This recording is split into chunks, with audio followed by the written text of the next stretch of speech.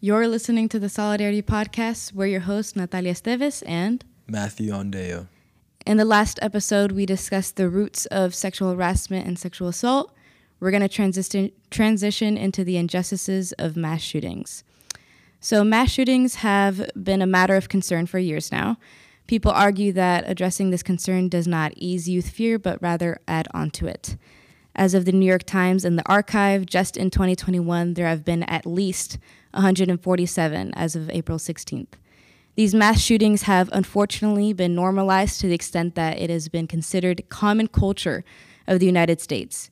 The reason for this is that the causes and factors that contribute to these mass shootings are already ignored as it is. Bullying, unchecked aggression, family trauma.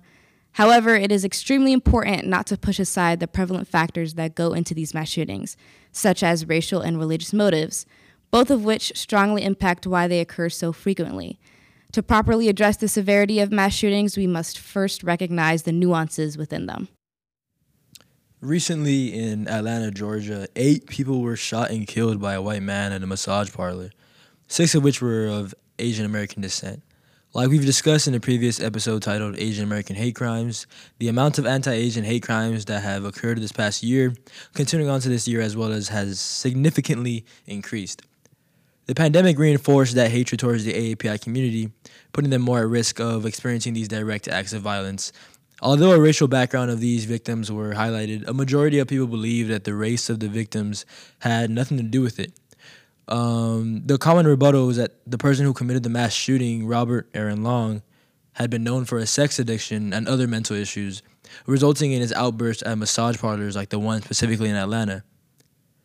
The rhetoric around Long's mental health clouds his racial motivations. Although his mental issues cannot be something that is negligible, we also cannot ignore the fact that his victims are of Asian descent.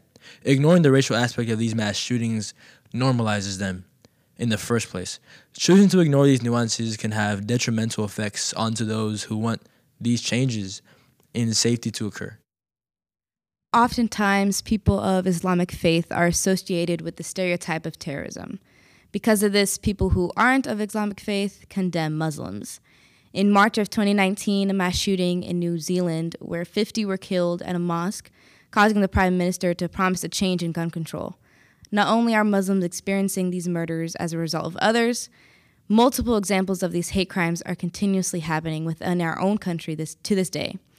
In January 2019, a drive-by shooter hit a Houston mosque with the intention of physical damage to those inside. Luckily, everyone was unharmed.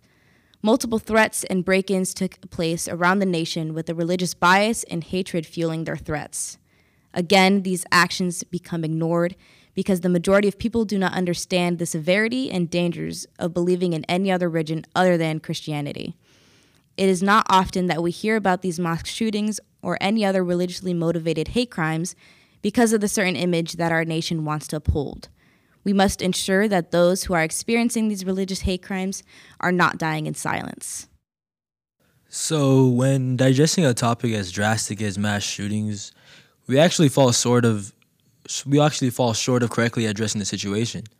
We have often become desensitized to mass shootings due to the fact that it has become normalized and quickly justified as a matter of mental health rather than an actual racial or religiously motivated hate crime. The normalization of mental health causes a further rejection of the possibility of racially motivated hate crimes. When it comes to a massacre of 50 or even 8 people, there's more to it than just having a bad day. We cannot continue this narrative of continuing on with our day when we hear about 2 mass shootings in one single day. We must highlight these racial and religious biases weaved within these shootings and refrain from denouncing it to childhood trauma.